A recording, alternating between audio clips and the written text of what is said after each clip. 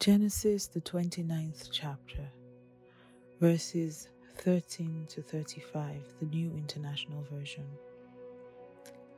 As soon as Laban heard the news about Jacob, his sister's son, he hurried to meet him. He embraced him and kissed him and brought him to his home, and there Jacob told him all these things. Then Laban said to him, "You are my own flesh and blood."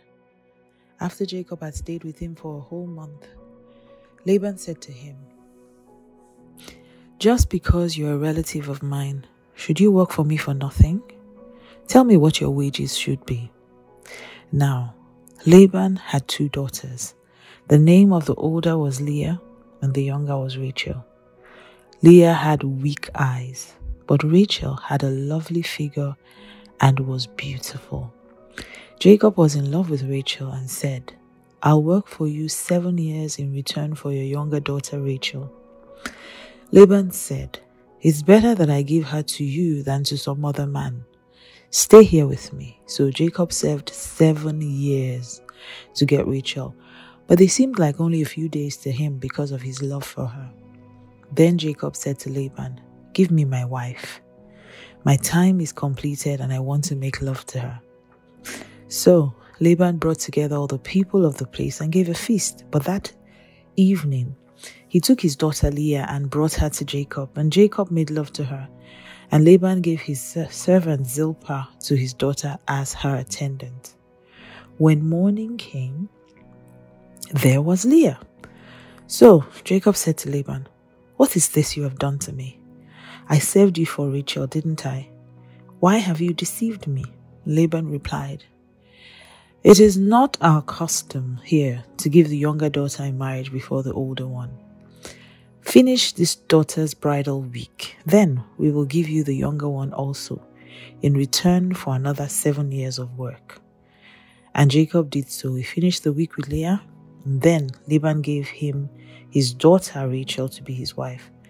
Laban gave his servant Bilhah to his daughter Rachel as her attendant.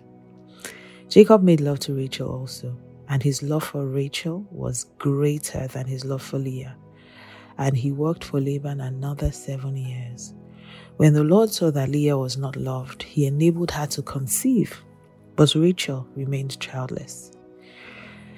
Leah became pregnant and gave birth to a son. She named him Reuben, for she said, "It is because the Lord has seen my misery. Surely my husband will love me now." She conceived again, and when she gave birth to a son, she said, "Because the Lord heard that I am not loved, he gave me this one too." So she named him Simeon. Again, she conceived, and when she gave birth to a son, she said, "Now, at last, my husband will become attached to me, because I have borne him 3 sons." So she named him Levi. So she conceived again, and when she gave birth to a son, she said, "This time I will praise the Lord." So she named him Judah. Then she stopped having children. Bible before breakfast. Mildred Kingsley Gongbo here. Good morning. I can't believe it's almost the end of this month and we're looking at some phenomenal women. Oh my God, I say that word too much. But these women really are phenomenal. Women of the Bible who, though are not considered to be major characters in the Bible, but this month, one of the biggest takeaways for us is the fact that even the minor characters have something major to teach us. So today, we're looking at the life of one amazing woman who I think isn't given too much credit in the Bible. A great woman whose story didn't stand out too well. So today we're looking at Leah. In fact, when we're introduced to Leah, it doesn't sound very nice. Jacob had deceived his brother and cheated his older brother out of his birthright by lying to his father. And because of that, his brother was so mad at him, wanted to kill him. So of course he was forced to escape, run away from home, and he went to live with his uncle Laban, who, interestingly, turned out to be just as terrible as he was. So obviously cheating ran in the family. So anyhow, he got there and fell in love with Rachel, who was Laban's younger daughter. And of course, the trouble was she had an older sister who nobody wanted. The Bible introduces us to Leah by telling us that she had weak eyes. Some say they were tender eyes, some say they were gentle eyes, some say they were lovely eyes. But the emphasis was on the fact that, well, that's all she had going for her. Because when it describes the younger sister, Rachel, it describes the fact that she had a beautiful figure and a lovely face. However, the elder sister is described as having lovely eyes. So anyhow, nobody wanted her. So Laban, of course, came up with a plan that if this guy is going to work 7 years for one daughter, he might as well take any daughter that I give him. So at the wedding, after Jacob had served for 7 years for Rachel, who he loved, by the way, father decided, tonight I'm going to help myself by marrying off Leah to Jacob. And so father called a very public affair. It was a wedding, called everyone there. When they got there,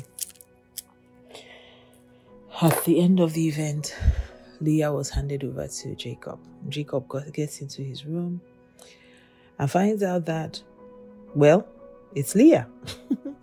Of course, he was livid. And sometimes I wonder how Leah must have felt. Now, I don't know if Leah was in on the plan, but I doubt it, because every time I read about this story, I see that her heart seems to be in the right place. She didn't hold any bitterness or anger or hatred towards anyone, but she seemed like a pawn in her father's game. So anyhow, Jacob is furious in the morning, goes back to Laban and says, "What is this thing that you've done to me? I served you for Rachel. Why are you giving me this ugly one?" Not his exact words, but hey, you get the point. And Jacob is really angry. But then Laban gets an opportunity to insult him, because he says to him, "Well, in case you don't know any better, it's our tradition here to make sure the older gets married before the younger. I don't know where you're coming from. It is customary for the younger one to steal the birthright of the older one." Okay, so somehow reminds him that, hey, I know what you did, and this is no different. So please don't make any noise here. But this is what I can do for you. Since you already have her and you've already slept with her, you might as well finish the bridal week. So sleep with her for 7 more days, right? And at the end of that 7 days, I'll give you Rachel if you work for me for another 7 years. And surprise, surprise, Jacob is so in love with Rachel that he agrees. Now, I still wonder how that made Leah feel. Like, I'm not good enough. You're willing to slave away for another 7 years. Instead of us to start building our lives together, you're willing to slave away for another 7 years just to have my sister. Now, I don't know if her sister got into the house and started treating her badly, started acting like, you cheated me. This is supposed to be my husband. I don't share my husband with you. I don't know. Honestly, I don't know. What I do know is that I know it must have been really horrible for Leah. Leah was in a position where her father gave her away to a man who didn't want her. And she was in the situation where the person she was with loved her younger sister more.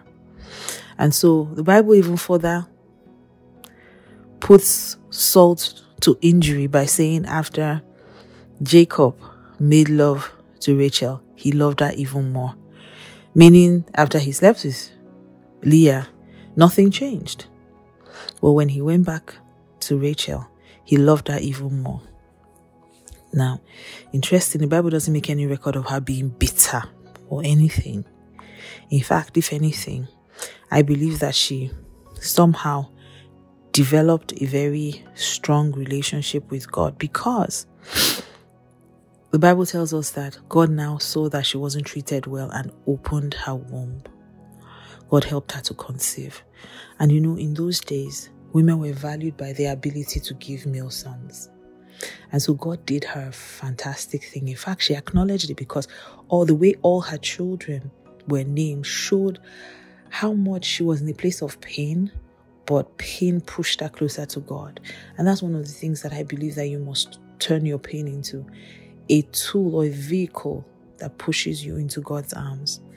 And the Bible says that she had her first son and she named him Reuben because she said, surely the Lord has seen my misery and now surely my husband will love me. She was so sure that if she presented him with a child, if she did the work, if she put in effort, if she did everything that was expected of her, and she put a son in her husband's hands, that he would love her. But obviously, the case didn't change. In fact, that did not happen at all, because by the time she had her second son, she named him Simeon. She said, because the Lord heard that I am not loved, meaning she was still not loved after Reuben. She said, the Lord heard that I am not loved, and he gave me this one too, a second son. Interestingly, that still did not change anything, because she thought that her husband would still love her. However, the case didn't change. But then she gave birth to a third son, and she called him Levi, meaning to be attached or to feel affection for. For she said, now at last my husband will become attached to me, or my husband will feel affection for me because I have borne him 3 sons. The one her husband loved gave him nothing, but she was producing. She was a fruitful vine in the heart of her husband's house. She was giving him sons. But nothing changed. It seemed like her husband still loved Rachel dearly. And she did everything she could. She had given him 3 sons and nothing changed. But then after she gave birth to Levi, I believe something happened in Leah. Her husband did not fall madly in love with her. No. Everything looked absolutely the same. But do you know what happened? By the time she had her 4th child, we see where she is in her relationship with God. She named him Judah, meaning praise. Because when she conceived again and she gave birth to a son, she said, this time I will praise the Lord. So she named him Judah. And the Bible says she stopped giving birth, meaning she had entered her rest. We must come to a place where we understand that we must live for an audience of one. And the only person whose love is important, the only person who gives us satisfaction, the only person with whom we find peace and rest is God. She got to a point where she realized there was no point still giving birth. There would never come peace or satisfaction from her husband. And this is something we must all learn. Your affirmation, your joy, your peace, your love can never come from another man, can only come from God. And when you find yourself in situations where you feel like you are not loved or you are maltreated, your response must be this. Call that situation Judah. Say, now I will praise the Lord. That must be your response. Interestingly, after that, she had 2 more sons. And she named them Issachar and Zebulun, which means reward and honor. So I believe that she came to a place of resting in God and giving God praise, and God gave her honor and reward. Interestingly, nothing really changed, because when Jacob was going back to meet his brother and he was afraid of meeting Esau, for he didn't know whether Esau was going to kill him, he first sent his concubines, then he sent the concubines' children, then he sent Leah, then he sent Leah's children. Finally, he sent Rachel and her son, her only son Joseph, in case Esau decided to kill them. So he put the favorites at the back so that it would give them a chance to escape if there was any need to. So obviously, Leah was still not loved. Leah was still not valued. Leah was still not treated as an important person. But you see, her relationship with God and the point where she got to, where she said, now I will praise the Lord. There was a deep revelation in that minute. And it was from that tribe of Judah that Jesus came. So Leah, even though was not accepted by a man, was the one that God chose for his child to come through. And so even when Jacob was blessing his children at the end of life, he gathered them together in Genesis 49. And when he was to bless Judah, he called Judah a lion cub. And the Bible tells us that Jesus is from the lion of the tribe of Judah. But listen,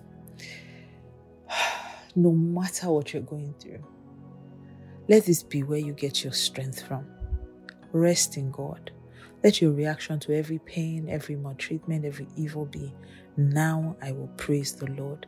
And let's see whether God will not cause reward and honor to follow.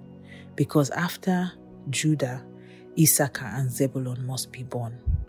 After praise, reward and honor must be established.